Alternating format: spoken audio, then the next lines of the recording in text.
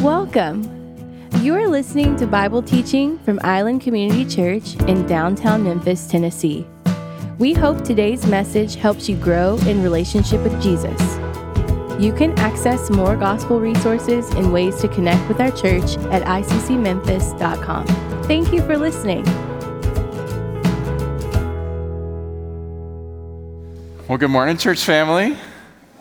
It is great to see everybody this morning. My name is Barrett, and one of the pastors here, and incredibly grateful to be able to welcome you this morning to ICC, especially if you're new here.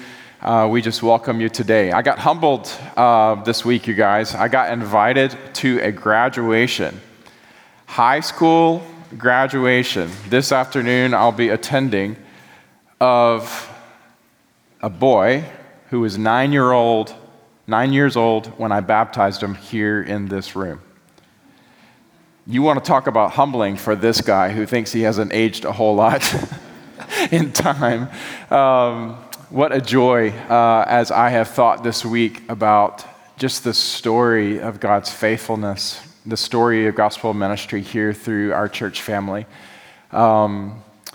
I was reflecting on the words of the mom that she sent to us as she was inviting us to celebrate what God has done, and just thinking, God, you have just been so faithful. The story you have written in the life of the city, in the life of our church, in each of our lives, the story of God's incredible grace.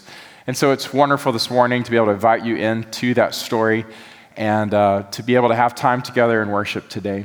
If you've got your Bibles, I would encourage you to get them open to the book of Romans, where we will be today continuing our series, What He's Done. And we're going to be looking today at the very end of Romans chapter 12, and we're going to be looking into the whole of Romans chapter 13. So if you got your Bibles, book of Romans, and again, we'll be looking at the end of chapter 12 and into chapter 13. The title of today's message is Marks of a Transformed Life. And the subtitle of today's message is Winsome Witness. A winsome witness. If you have been here in the last few weeks, or you have listened or watched online, you have known that the sermons have not gone exactly as planned. And what I mean by that is not that anything was wrong, except that I just wasn't able to get through the fullness of content that I had prepared. And I love it when God messes with our outlines, right? It keeps us surrendered. But as I have restructured with the intention of being able to finish the book of Romans in the next 3 weeks, we have been in this study for almost a whole year now. And we really need to finish this study in the next 3 weeks. But as I have had the heart to conclude this study, and I really put this before the Lord, how is it, God, that you want us to finish our time in your word, in this book?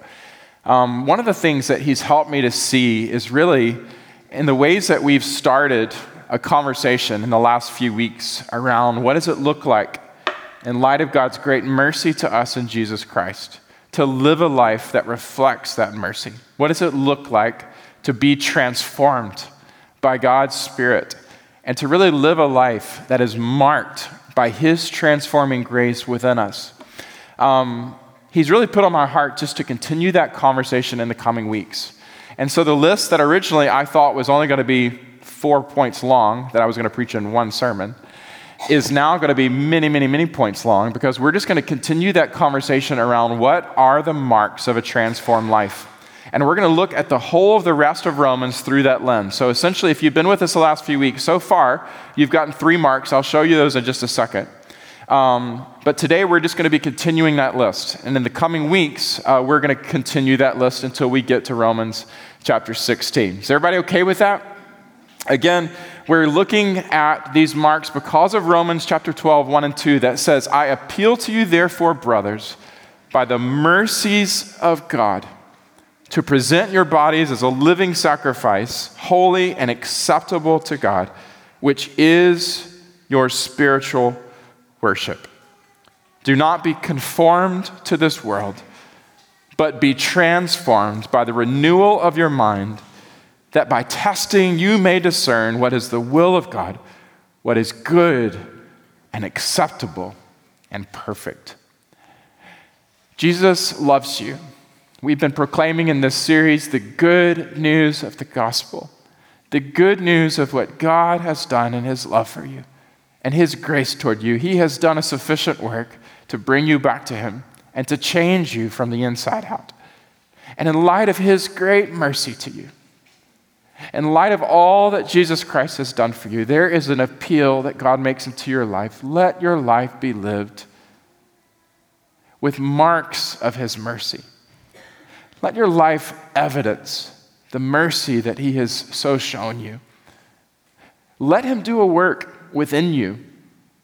Don't any longer just go along with the way of the world, but rather live your life centered on God and surrendered to God.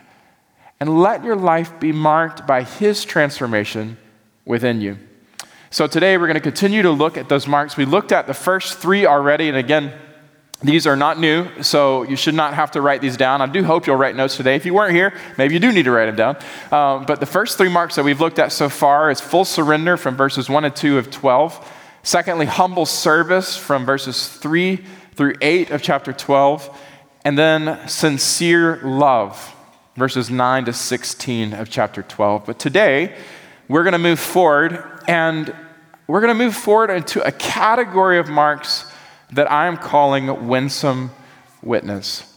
I'm calling a winsome witness. I had this as the category for this section of Scripture even before Friday. And then Friday hit, and I knew for sure that that's what I was going to call them. I don't know if you heard the news, if you follow me on social media or pretty much any Christian pastor in recent days, you've probably seen the news that on Friday, beloved pastor, theologian, Tim Keller passed away of pancreatic cancer that he had been fighting for some time. Tim Keller has been an incredible influence in so many of our lives. I'm so grateful for his gospel centrality, his sincere love for Jesus, and his calling to live by faith and to be very faithful and effective pastor at heart in a very difficult place in New York City. Planting Redeemer Church, which to this day is one of the largest evangelical churches there in the city, and has created city-to-city network, helped churches like ours, and our pastor's cohort for the last seeming years has been going through Center Church, which is just an incredible work, helping us know the gospel more and know how to do more effective and balanced ministry in Center City contexts like here in Memphis. I was sitting at Libro bookstore in East Memphis. Some of you guys know Novel, right? The bookstore and the little cafe there. I was sitting there Friday because here in this room, right here on the stage, we were having a graduation for Flick Daycare from Mud Island as part of our commitment to our community. There were tons of families and little kids running around, and I had to do some work, and I went to East Memphis. I was sitting there drinking a latte, and I got the news, and a few seconds later, I get a phone call from one of the sweetest guys you'll ever meet, Mitchell Morris. Has anybody ever met Mitchell Morris? Mitchell called me. He said, "Hey." I said, "Hey." He said, "I'm just checking in." I just started to cry. We cried together on the phone, and by we, I mean it was mainly me with Mitchell kindly listening, and listening to my own broken eulogy in a way of how Tim Keller has impacted my life. But one of the things that I've been struck by personally as I've thought about his influence on me, but broadly on his influence of the body of Christ, is this phrase right here. He has taught all of us how to be faithful to the gospel, but also how to be winsome in our witness to a world who desperately needs to know Jesus. He has put forward a vision, and he has lived a life, both personally and pastorally, in a way that has been attractive for the lost to come and to know Jesus Christ. And friends, I call it Winsome Witness today in part personally because it gives me a small little way to honor one who has been very influential in me and Tim Keller, but also because I want for you and I want for us as a church, I want for our lives to be marked by winsome witness to Jesus Christ. I want us to have lives that are a fragrant aroma of Christ, such that as we live, people, even who, especially who, are far from Jesus, can look at our lives, can interact with us, can hear the things that we say, can watch the ways that we live, can observe the manner of our life, can enjoy relationship with us in ways that help them to move toward Jesus. We are called to have lives in light of the mercy of Christ, lives that reflect his mercy and that we live winsomely as witnesses to his mercy in our world. So today's main point is this.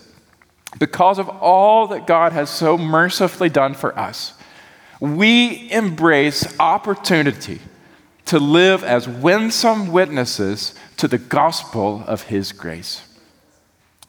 Because of all that God has so mercifully done for us, all of us who are recipients of that mercy, all of us have a personal ownership of the call and the opportunity to live as a winsome witness to the gospel, the good news of Jesus, and the good news of his grace.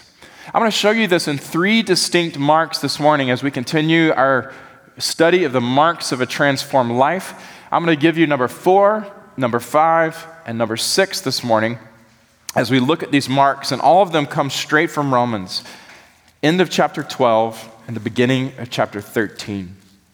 And as we look at these marks, I really believe that part of what Paul is doing here is he's helping us to figure out the specifics of the very simple command that Jesus gave to us.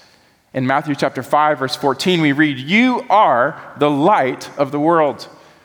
A city set on a hill cannot be hidden, nor do people light a lamp and put it under a basket, but they put it on a stand, and it gives light to all in the house. In the same way, let your light shine before others, that they may see your good works and give glory to your Father who is in heaven." Jesus looks at us, his disciples, he says, I want you to know I've worked mercifully in your life, and now I have lit a light in you.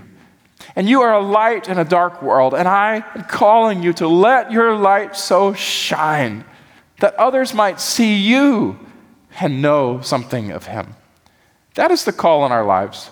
And I really believe that Paul, in particular, as the passage we're going to be looking at today, what he's doing is helping us to figure this out.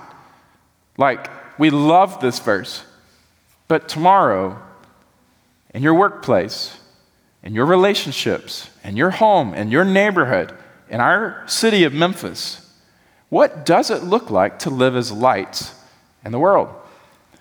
And I really believe that what we're going to be looking at today, if you're curious about practical steps to take to grow into this call to be a light in the darkness, today's passage is going to be a tremendous help for you. At the end of chapter 12, we're going to start reading this morning in verse 17. So if you've got your Bibles, really what happens here in verse 17 is Paul's kind of turning a corner. Most of what we looked at up to this point in the first 3 marks has been written to us and our relationship with God and our relationship with other believers. But here specifically, starting in verse 17 through the end of chapter 13, he's going to be talking to us about a relationship with those who are not in the house of faith, those who are outside of the family, those who do not yet believe. So hear God's word. I read from the ESV, and then we have opportunity together to study it.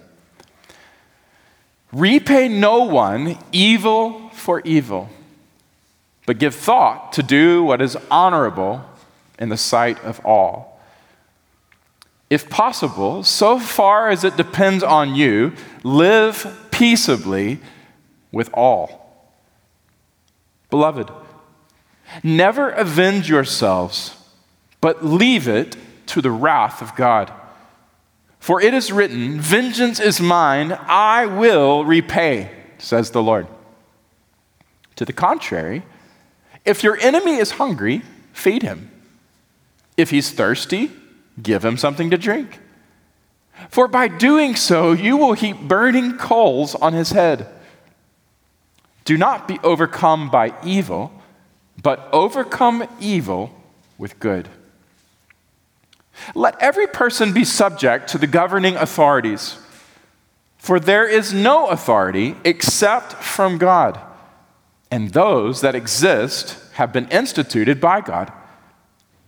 Therefore, whoever resists the authorities resists what God has appointed, and those who resist will incur judgment. For rulers are not a terror, but to good conduct, but to bad. Would you have no fear of the one who is in authority? Then do what is good, and you will receive his approval. For he is God's servant for your good. But if you do wrong, be afraid. For he does not bear the sword in vain. For he is the servant of God, an avenger who carries out God's wrath on the wrongdoer. Therefore, one must be in subjection, not only to avoid God's wrath, but also for the sake of conscience. For because of this, you also pay taxes, for the authorities are ministers of God, attending to this very thing. Pay to all what is owed to them, taxes to whom taxes are owed, revenue to whom revenue is owed, respect to whom respect is owed, and honor to whom honor is owed. Owe no one anything except to love each other.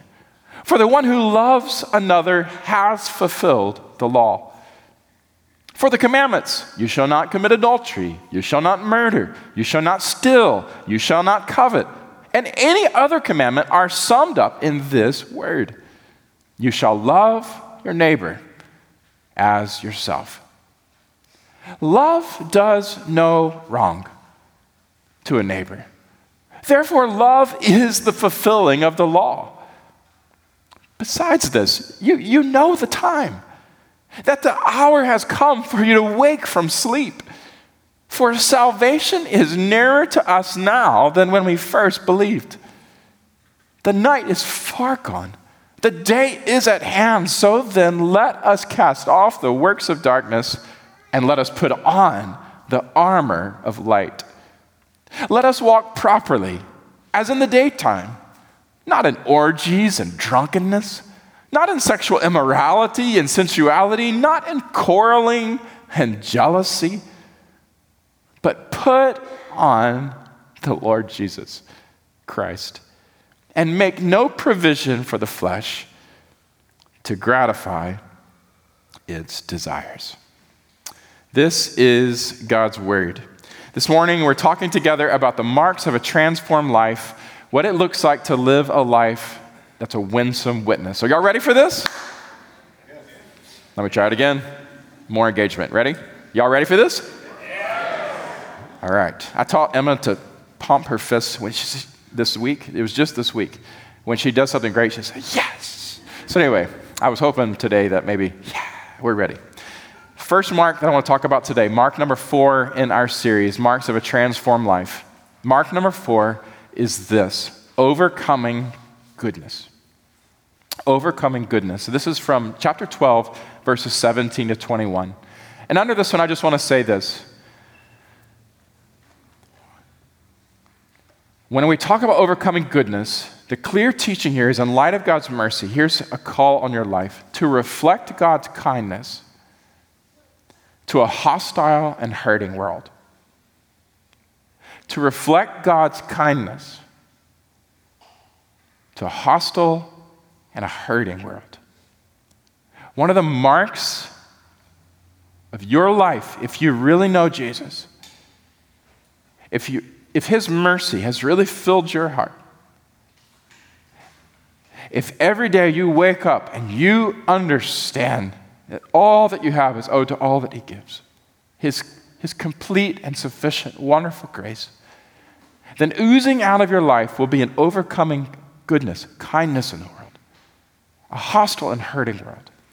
Now, the reason I call it this is because really the crux of this particular section is there in verse 21. So if you look at your Bibles, there in verse 21, what you find is the theme for this whole section. Do not be overcome by evil, but overcome evil with good. When I was a little boy, we listened to a guy named Steve Green growing up. Anybody in the 90s listen to a Christian artist who wrote children's music? Steve Green? Okay, thank you. There are 7 of us in the room. We feel great, young ones. One of his songs that I still play for my girls today, we listen to a lot of Steve Green. It is available. They have digitalized it. Friends of the 90s. You can still play it for your kids. You can terrorize them like my parents terrorized me. No, it's really wonderful, actually, because in there was a song, it's all scripture verses put to music. Do not be overcome by evil, but overcome evil with good. Y'all want to keep hearing it? Some of y'all don't know how to answer that. You're like, I think he wants me to say yes, but I really don't. Do not be you got it anyway. Overcome by evil. Sing it with me. But overcome evil with good. One more time. Do not be overcome by evil, but overcome evil with good. That's it. It's just that simple. And the reason I said it's terrorizing because it doesn't stop for about 5 minutes. It just does that over and over. Some of y'all already were like, please stop. This is enough. The heart of this passage, though, is for you to get this deep into your heart. Do not be overcome by evil, but overcome evil with good. And if you do this, you're going to stand in stark contrast to the world. Because the world repays evil for evil and good for good.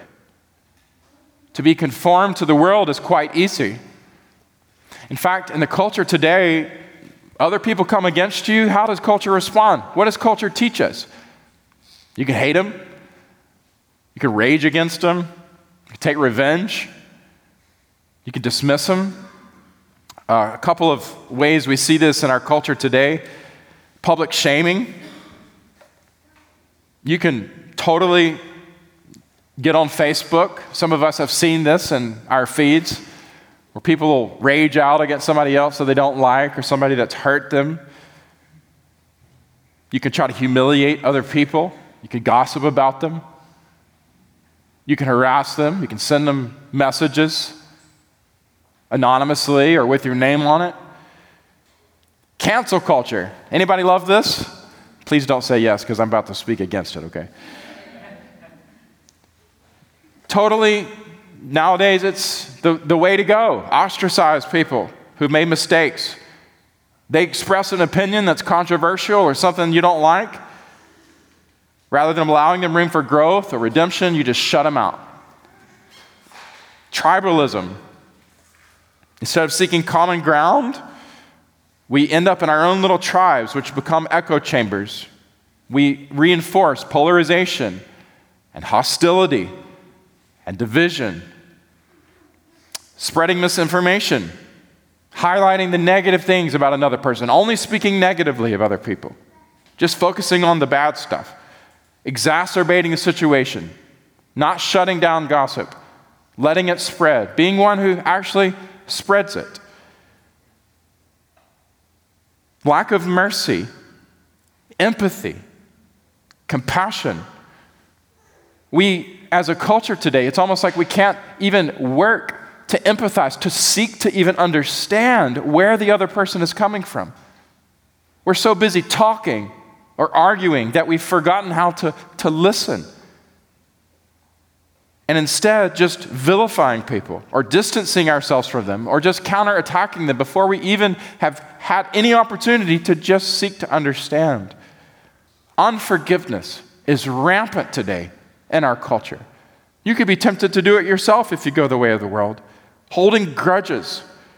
Rather than seeking to forgive, rather than giving grace, we perpetuate bitterness and resentment. We harbor hatred in our hearts. Dismissing the possibility of redemption. We write people off completely. People who have made mistakes, we see it as irredeemable. We hold perfectionistic standards, except for ourselves, by the way, to the degree that we don't allow people to make mistakes. We don't allow people to experience personal growth or change, or even the opportunity to make amends. You guys know it, right? These things are true. This is the way our world encourages us to respond to our enemies. We are not called to go the way of the world. Do not be conformed to this world, but be transformed by the renewal of your mind. In light of his great mercy toward us, there is a new way of Jesus that should mark our lives. And that way is marked by overcoming goodness. Straight from this verse. Do not be overcome by evil, but rather overcome evil with what? With good. Overcoming goodness. So, I want to talk for a few minutes from these verses around this mark, overcoming goodness. And the question that I want to answer is, as we study the text together, and my aim is just to show you that God's word, how do we do this? What does overcoming goodness look like? That's the command, but how do we do it? And there's 4 things in this section that I want to show you. And I really believe, before I even go to this, before you start writing down, has anybody in this room been hurt by another person in the world?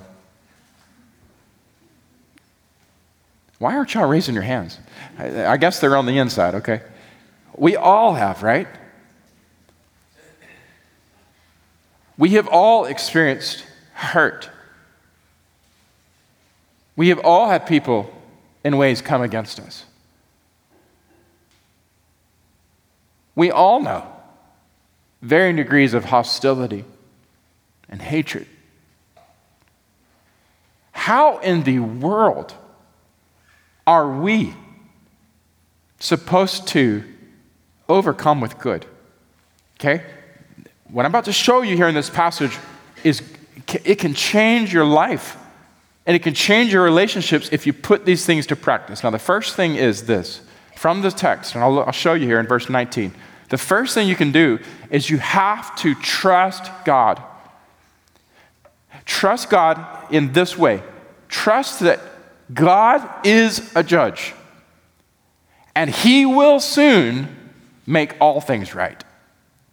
The first way to live with overcoming goodness is you have to deeply in your heart know that there is a God, and your God is a just judge. And your just judge, who you trust, will in the end be certain that all wrongs will be put right. Verse 19. Beloved, never avenge yourselves. That's kind of hard. How do you do that? But here's what you do. Leave it to the wrath of God. In other words, so rather than vengeance, we're going to replace that with trust. But leave it to God. That's in other words, surrender it to God. So instead of taking it to my own hands, I'm going to surrender it to God. I'm going to surrender it to God. Trust God, knowing the wrath of God, for it is written, he says, vengeance is mine, I will repay, says the Lord. Vengeance is mine, I will repay. So we don't have to get even. Because there's one who cares for us, and there's one who cares for the world, and there's one who will bring justice. We have to know by looking to Jesus and the cross that God takes sin seriously. He does. And he will punish it.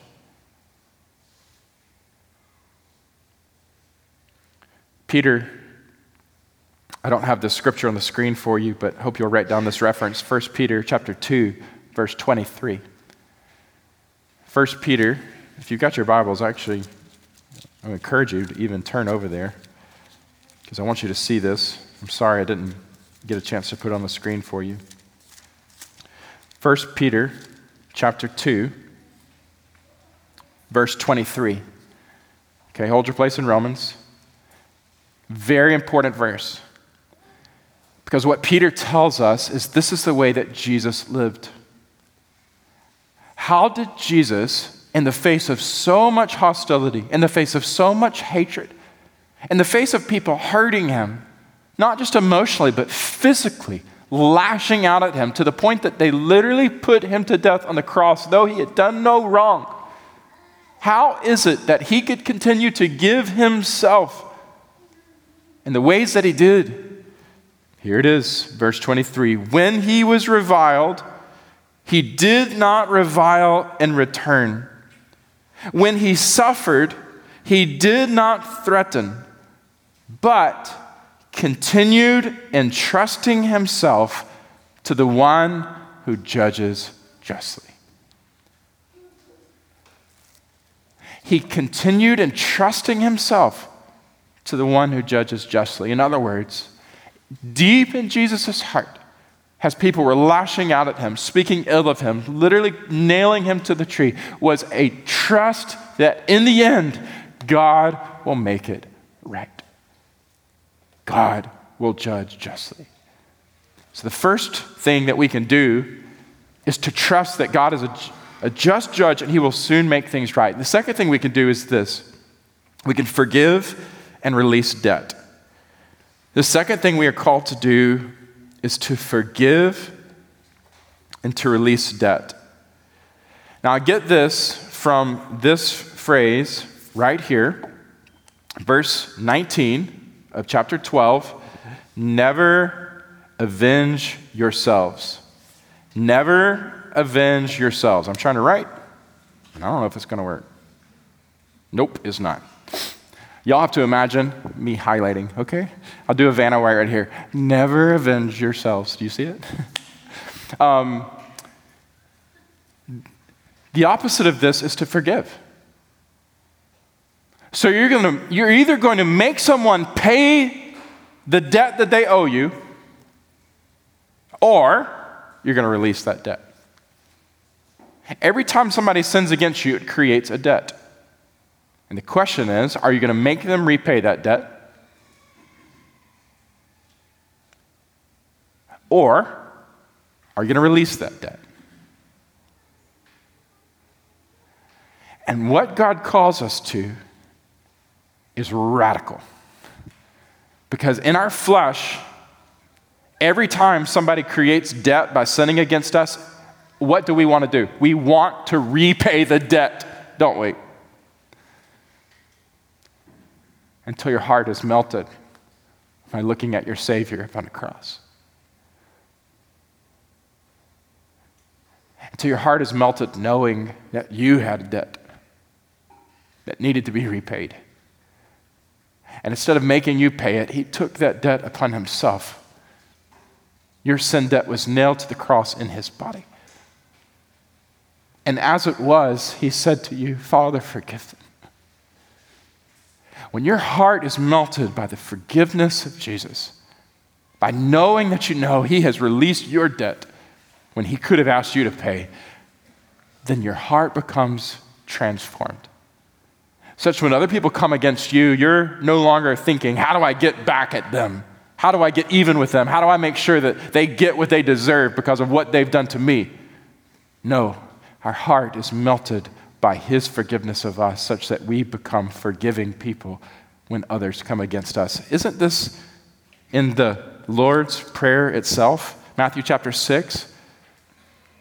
Forgive us our debts as we've also forgiven our debtors. Lead us not into temptation, but deliver us from evil. And Jesus says, for if you forgive others their trespasses, your heavenly Father will forgive you.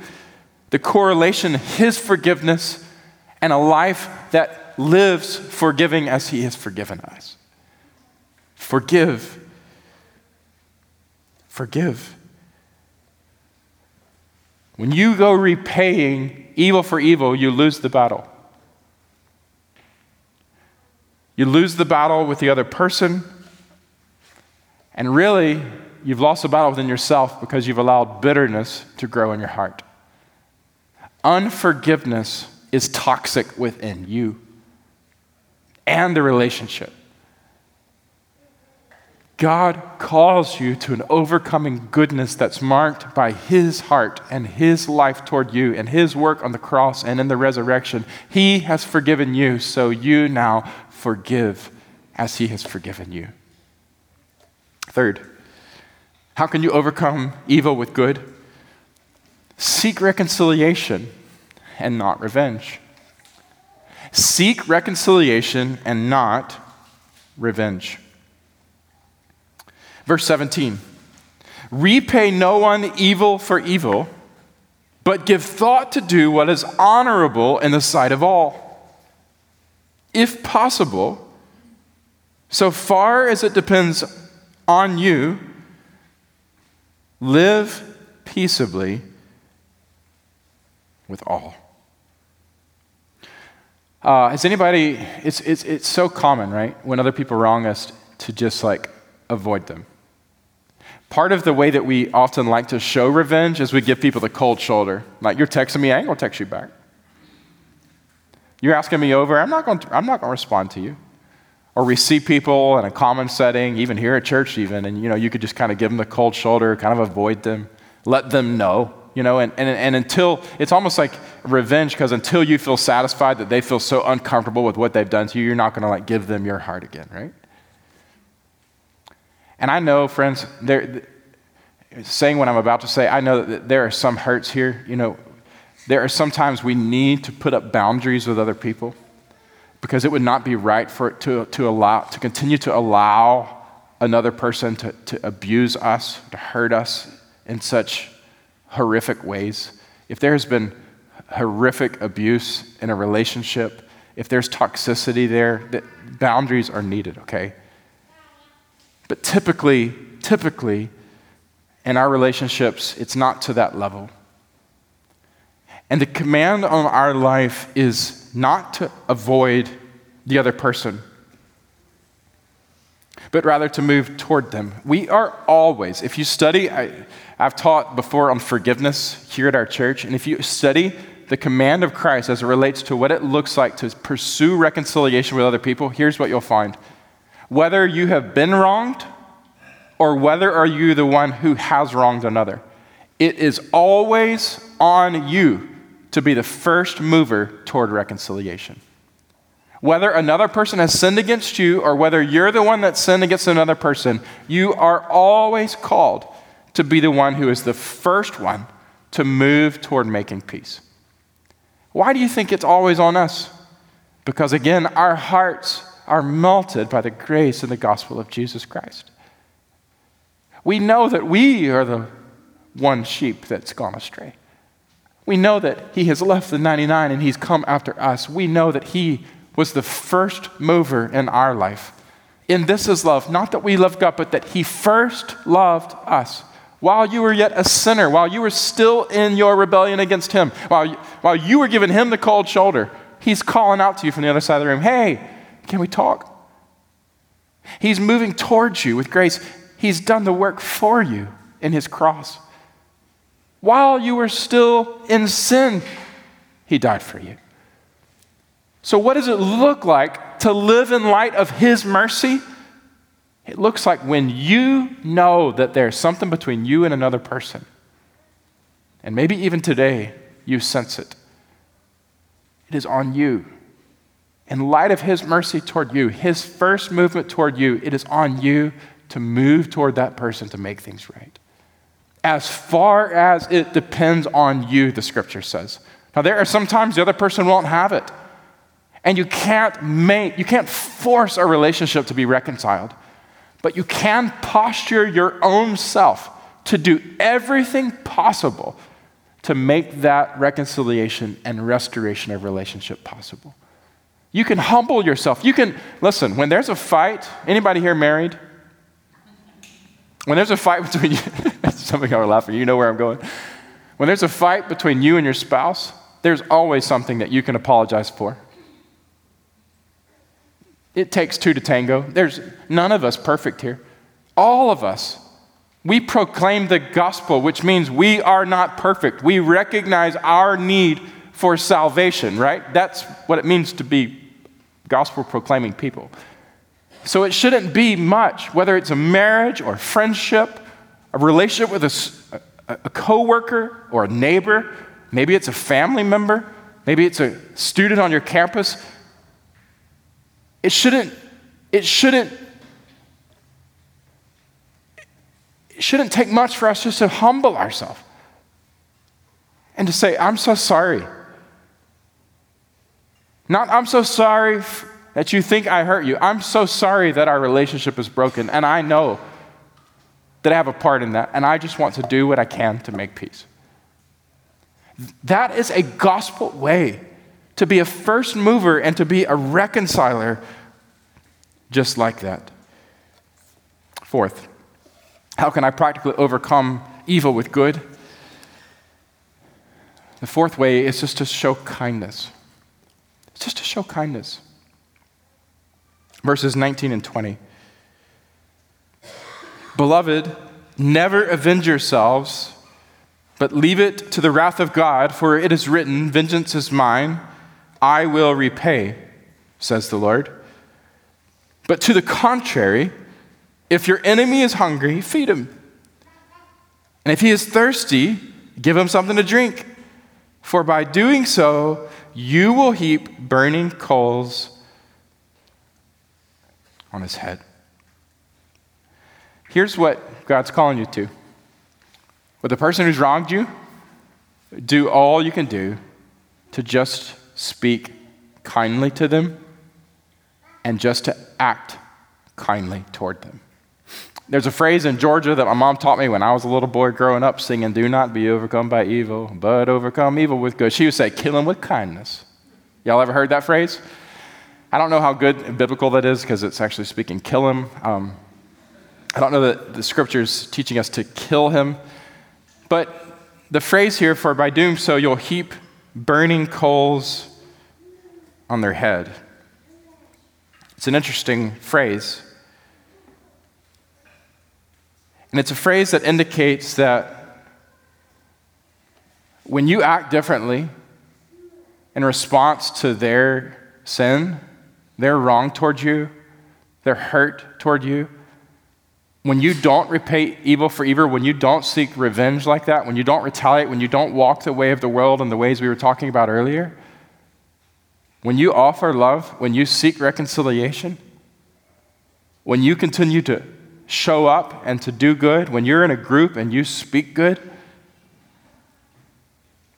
there is a way that God begins to work in your enemy's heart. There is a way that the person who has wronged you might be led to feel ashamed, might even be led to feel remorse, might even be rebuked by the light of God in your life. Don't underestimate what God can do when you live as a winsome witness. Even by your kindness, there's opportunity to bear witness. So look at this list real quick before we move to the next mark, all right? And I want you to think about relationships in your life. I know that for many of us, there are some people in our life that drive us nuts. There are some people in our life who have hurt us. There are some people in our life who seem to perpetually come against us. And I'm asking, is your life marked by an overcoming goodness? Don't be overcome by evil, but rather overcome evil with good. Do you trust God, or are you taking it to your own hands? Are you trying to get justice yourself, or are you trusting that He'll do a better job at it? Have you forgiven? I mean, really forgiven. Are you still holding on to that person's debt against you, or are you willing to release it? In your life, have you been a first mover? Are you sure you've done everything? Everything right now to be at peace? Is there anything more you could do to seek to live peaceably with them? To humble yourself and to serve for the sake of that relationship? And are you speaking kindly? And are you acting kindly? Are you doing all you can do to honor, to bear witness to Christ? If there's one of these today that you know right now by the Holy Spirit's conviction, I need to grow in that, maybe you just circle that on your list. Maybe just put a star by it. Maybe you mark that for conversation at lunch today or with your community group this week or with your family tonight at dinner. Maybe you surrender that to the Lord in prayer on a daily basis until you see him change you in that area. How does he change you? Look to Jesus. Look to Jesus. Let your heart be melted by his mercy because he entrusted himself to the one who judges justly. He forgave when you had debt against him. He is the one who came after you seeking reconciliation with you rather than revenge. And he has acted with total kindness. Let your heart be moved by his mercy. Amen? Number 2. So we talked about overcoming goodness, all right? It's actually not number 2, it's number 5, excuse me. Number 5. So we talked about the 4th mark here, overcoming goodness. The 5th mark in our conversation about Winsome witness is this: submission to authority. The 5th mark of a transformed life, a life lived in light of his mercy, is a life that is lived submitting to authority. And here's what I mean by that. We'll look at it in the text. This is from Romans chapter 13, verses 1 to 7. It looks like living in such a way with governing authorities in your life that you show rightful submission to God by submitting to these authorities. All right? So one of the things that God wants in your life is he wants you to live as a winsome witness, and one of the ways that he wants you to live as a winsome witness is by learning to be submitted to authority in your life. Specifically here, we're talking about government authority, but I'll show you in just a second where actually you can apply this, Scripture applies this to all authority in your life. How you submit to authority, believe it or not, we're going to be looking at this in practicality, but how you choose to submit to authority is one of the things that people are looking at in your life to tell whether or not the gospel is real. How does the world respond to authority? Well, this is not true of everybody, but if you look around in the culture today, you can certainly see that with a lot of people, there's disobedience, there's disdain, there's disrespect, all right? Look at examples of this. You've got stuff like non-compliance, people deliberately speeding. Has anybody ever known anybody like that? Okay, I'm trying to be a little bit funny this but it's not funny, actually. Like deliberately not complying with simple laws and with big laws, not complying with mandates or regulations. A kind of civil disobedience. People like to rephrase this. God just sees it as disobedience. But non-compliance, defiance, and resistance, actively, directly opposing, undermining decisions and directives of those who are in power. A complete disregard for laws, a complete lack of respect for laws, tax codes, regulations, housing authorities, homeowner associations. I'm speaking to myself here. This is a difficult one presently, all right? Mockery and satire toward government, officials, institutions, forms of media, social media, spreading misinformation, conspiracy theories, actually spreading lies or things that have not been proven to be true about those who are in government positions, which undermine trust and undermine legitimacy and promote skepticism and promote hostility. Online attacks against government. You've seen this more and more in the cyber attacks, trying to bring down government systems or bring down websites, discrediting, distrusting, promoting skepticism and distrust, trying to delegitimize actions or decisions of governments. And there's a lot of reasons why this stuff happens. First of all, rebelling against authority goes all the way back to Adam and Eve in the garden, all right? In our sin, we all have a rebellious tendency to rebel against authority. Secondly, in places like America, where free speech is promoted, we just go, well, I'll do whatever the heck I want. My freedom and my way, right? Third, it's really funny nowadays. People make a living on podcasts and TV shows to trash talk governments and to basically spread these kind of lies and stuff. And last, some of us have had bad experiences where you actually know bad government, and because of that, you actually have distrust, like real distrust. But what I want to remind you of this morning is that this command, Romans chapter 13, verse 1, let every person be subject to the governing authorities. In this time, Paul is writing to Christians in Rome, and Rome government ain't so good. In fact, it's being ruled by a guy named Nero. You ever heard of him in history? Horrible. Not a great political climate. And yet he's saying, let every person be subject to the governing authorities.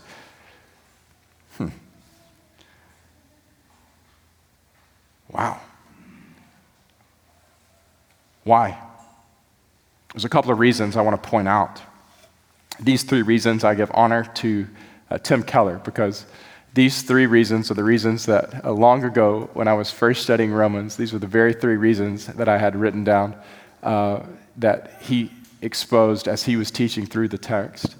Why does God call me to submit to authority? Number one, because it's right. Verses 1 and 2, let every person be subject to the governing authorities. Why? For there is no authority except from God, and those that exist have been instituted by God. In other words, he's got in mind Daniel chapter 4, verse 17, which says, the Most High rules the kingdom of men and gives it to whom he will, and he sets it over the lowliest of men. In other words, God sets up kings and God takes down kings. All human authority is under God's authority. So he's saying you've got to recognize that behind government authority is God's authority. And then he says in verse 2, therefore, whoever resists the authorities resists what God has appointed, and those who resist incur judgment. So he's saying the first reason why you've got to recognize that it's important to submit to authorities because behind government authority is God's authority, and he's called you to submit to him. He set this up. So don't rebel against the one who set this up for you, because it's right. Secondly, and by the way, before I move to the second thing, submitting to authority is all throughout Scripture. Titus chapter 3, verse 1, remind them to be submissive to rulers and authorities, to be obedient, ready for every good work. 1 Peter 2, 13 and 14, be subject for the Lord's sake to every human institution, whether to the emperor or supreme or the governor sent by him to punish those who do evil, praise those who do good. It's throughout the Scripture. It's right. Secondly, because it's wise. Verses 3 and 4, because it's wise. Verse 3 says, for rulers are not a terror to good conduct, but to bad. Would you have no fear of the one who's in authority? Then do what is good and you'll receive his approval, for he is God's servant for your good.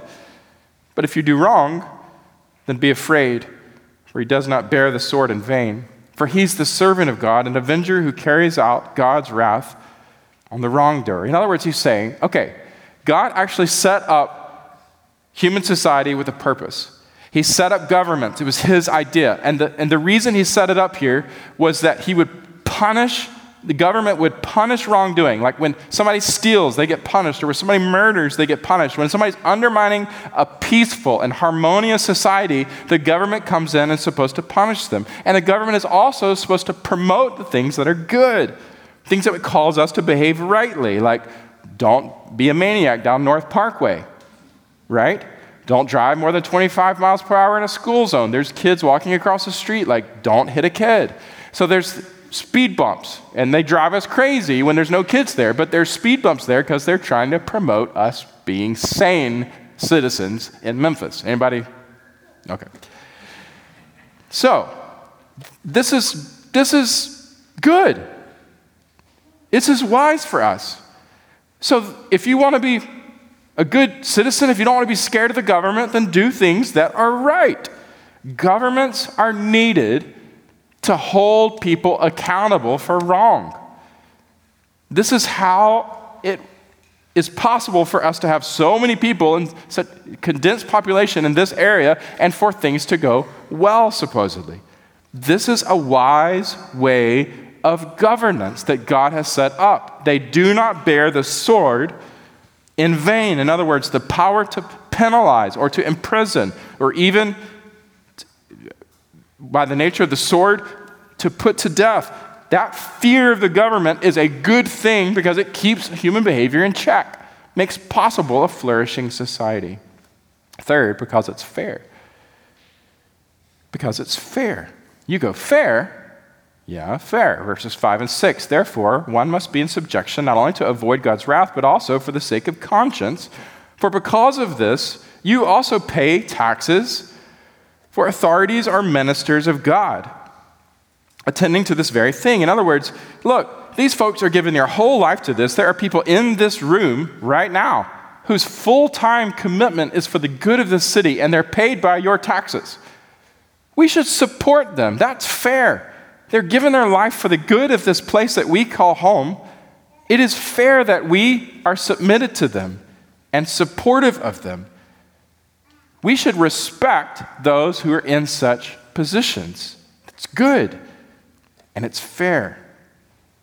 So, why does God call me to submit? Because it's right, because it's wise, because it's fair. Now, does this mean submit in everything? Well, I just want to remind you, look at verse 7. The framework of submitting to government is this: pay to all what is owed to them, taxes to whom taxes are owed, revenue to whom revenue is owed, respect to whom respect is owed, and honor to whom honor is owed. So there's a kind of framework here. Do you remember when Jesus looked at the guy who was trying, the guy like brought the coin to Jesus and he was trying to trap Jesus, basically? He was trying to get Jesus to say like, oh, don't pay taxes to Rome, they're bad. And the guy brought him the coin, and Jesus' response was, look at the coin. Whose image is on the coin? So render to Caesar what's Caesar's. Caesar's image on the coin, so give that back to him. That's the realm of his authority. But render to God what is God's. And what he's implying is, whose image is on you? So give to the government what is the government's, but make sure for you that you're continuing to give yourself to God. So, of course, what we know is, as we think about this realm of submission to the government, that there is a limit to the ways we can submit. We are called to be submissive unless it violates the image of God that is on us. And in which case, we have to fear God above the emperor. 1 Peter 2:17. Just like Peter in Acts chapter 5, verse 29 said, we must obey God rather than men, where they were prohibiting them from spreading the gospel. So when it violates a clear commandment of God, then we respectfully cannot submit. But most of the things, friends, that we're talking about in the realm of our submission to government are not violating the clear command of God, because here's the things that we can do to live as winsome witness in this area. And I really believe as we consider this morning that there are many of us who have room to grow. How can we do this?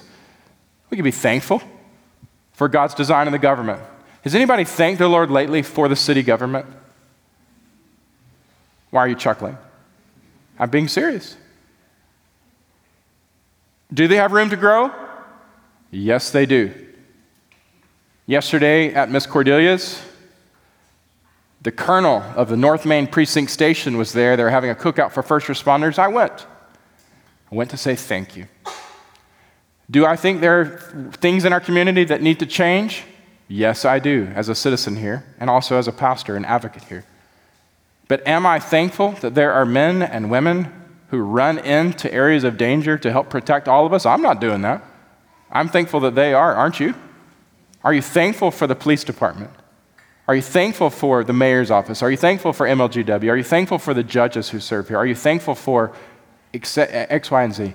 Expressing gratitude for God's system of governments. Imagine if there was no government at all. Mayhem. Learn to be thankful. Have you prayed for those in leadership? When's the last time you have prayed for leaders here in our city, leaders in our country? Even when you don't respect the person or the politics, you can and are called to respect the position. And you are called to pray for them. 1 Timothy 2. Pray for those who are in authority. Make intercession for them. Pray that God would give them wisdom in their leadership. Pray for those who are in leadership. Be a good citizen by paying your taxes. Anybody want to say amen to that? None of us do, okay? I feel guilty about this week. I realized this week I have been delaying getting a tag renewal for my wife's car. And I've been delaying because I've been seeing the lines at the, y'all know what I'm talking about, down at the courthouse. I don't want to do that. I feel like my time is more valuable than that. I repent of that publicly before you. I'm going to get that done probably this week. We need, probably, we'll have to see how the lines are, you know. I'll get it done this week, all right? Thank you for catching me on my crowd. Now, you laugh at me, but I want to look at you. Where are you delaying obedience to governing authorities? Where are you cutting corners?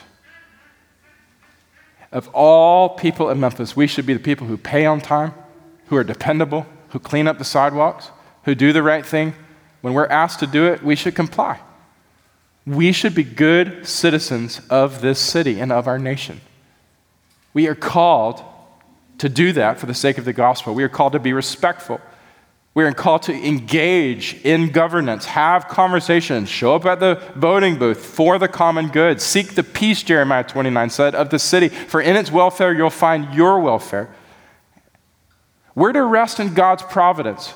We don't freak out when our party or our candidate does not get elected because we know that God is bigger than elephants and donkeys.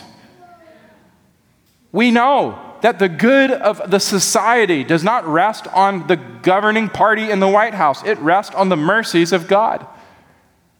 We don't get overly excited or overly depressed about political stuff because our hope is not in being a citizen of the USA. Our hope is being a citizen of the kingdom of God and God's kingdom coming on earth as it is in heaven. And we make our ultimate allegiance Jesus. I want to ask you, do you live as a winsome witness in the world in this area? Where can you grow? When your neighbors see you, our homeowner association has fees. They know who pays fees and knows who doesn't. They had fees sitting around 50 to 60% lately. 50 to 60% of my neighbors don't pay their homeowner association dues on time. If I were to be on the list of those who don't pay, and I'm one of the few Christians in my neighborhood, how do you think that would bear witness to Christ? See, we got to think about this. Our submission to governing authorities in your workplace, in your school place, in our government at large, in this church, our willingness to trust God and to honor leaders does bear witness. It should bear witness to Jesus Christ. You got it? Last but not least, and I'll make it quick. Be known for good. Paul closes this section in verses 8 to 14 as I close my message by just saying, look, in your neighborhood and in your community, you just need to display Jesus. This is a way of summarizing, okay? Just display Jesus. Become a great doer of good. And I go back to what I started with in Matthew 5. You're the light of the world. Let your light shine. Let other people see your good work and give glory to the Father who is in heaven. Owe nothing to anyone, verse 8.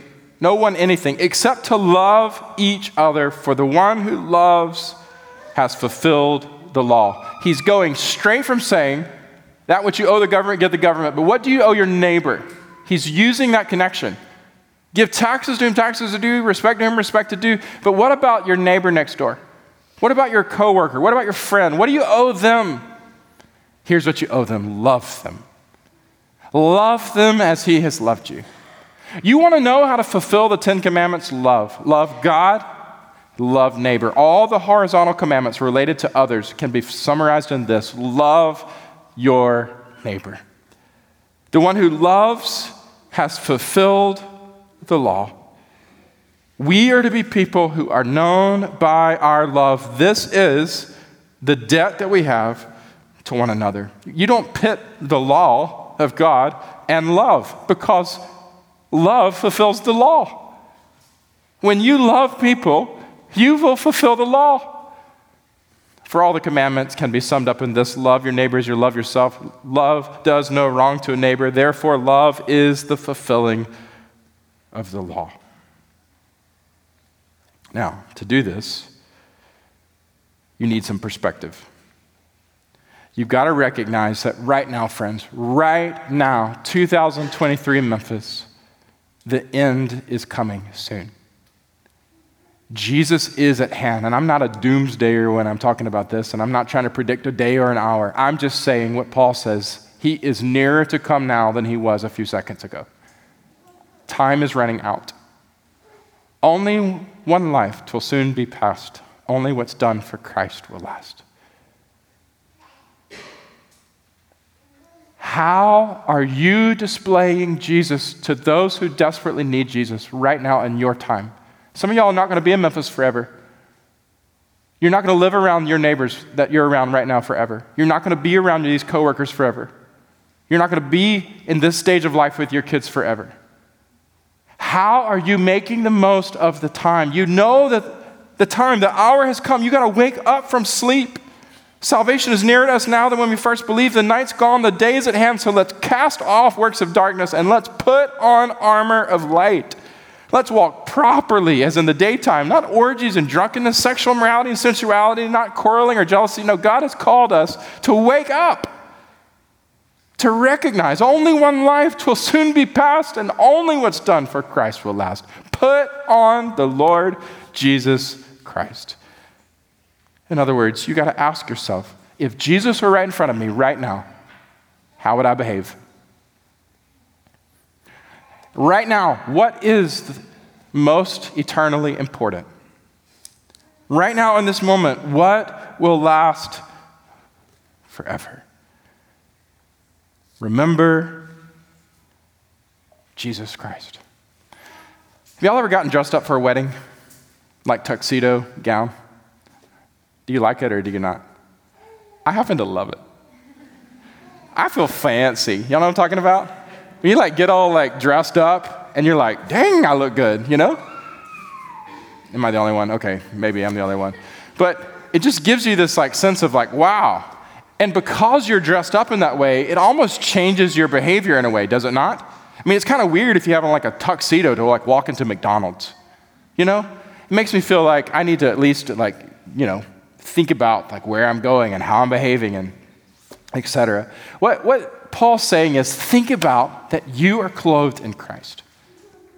You are clothed in Christ. Recognize how you look to the world and wake up and recognize who you are and how you speak and how you act and how you live out, how you do good to those who are around you. It matters because they see you clothed in Christ, identifying with him. And because you're clothed in Christ, make no provision for the flesh, but rather make much of Jesus.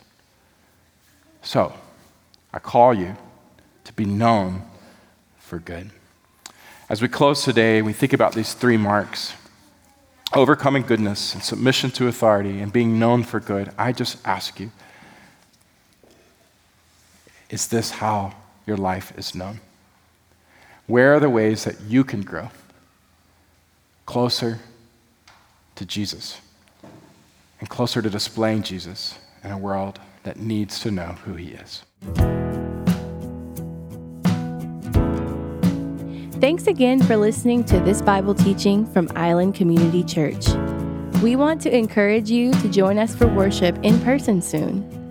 No podcast can replace God's good design of gathering with other believers in a local church. For more gospel resources and ways to connect with our church, visit us at iccmemphis.com. We offer a prayer of blessing for you from Romans 15:13. May the God of hope fill you with all joy and peace in believing, so that by the power of the Holy Spirit you may abound in hope.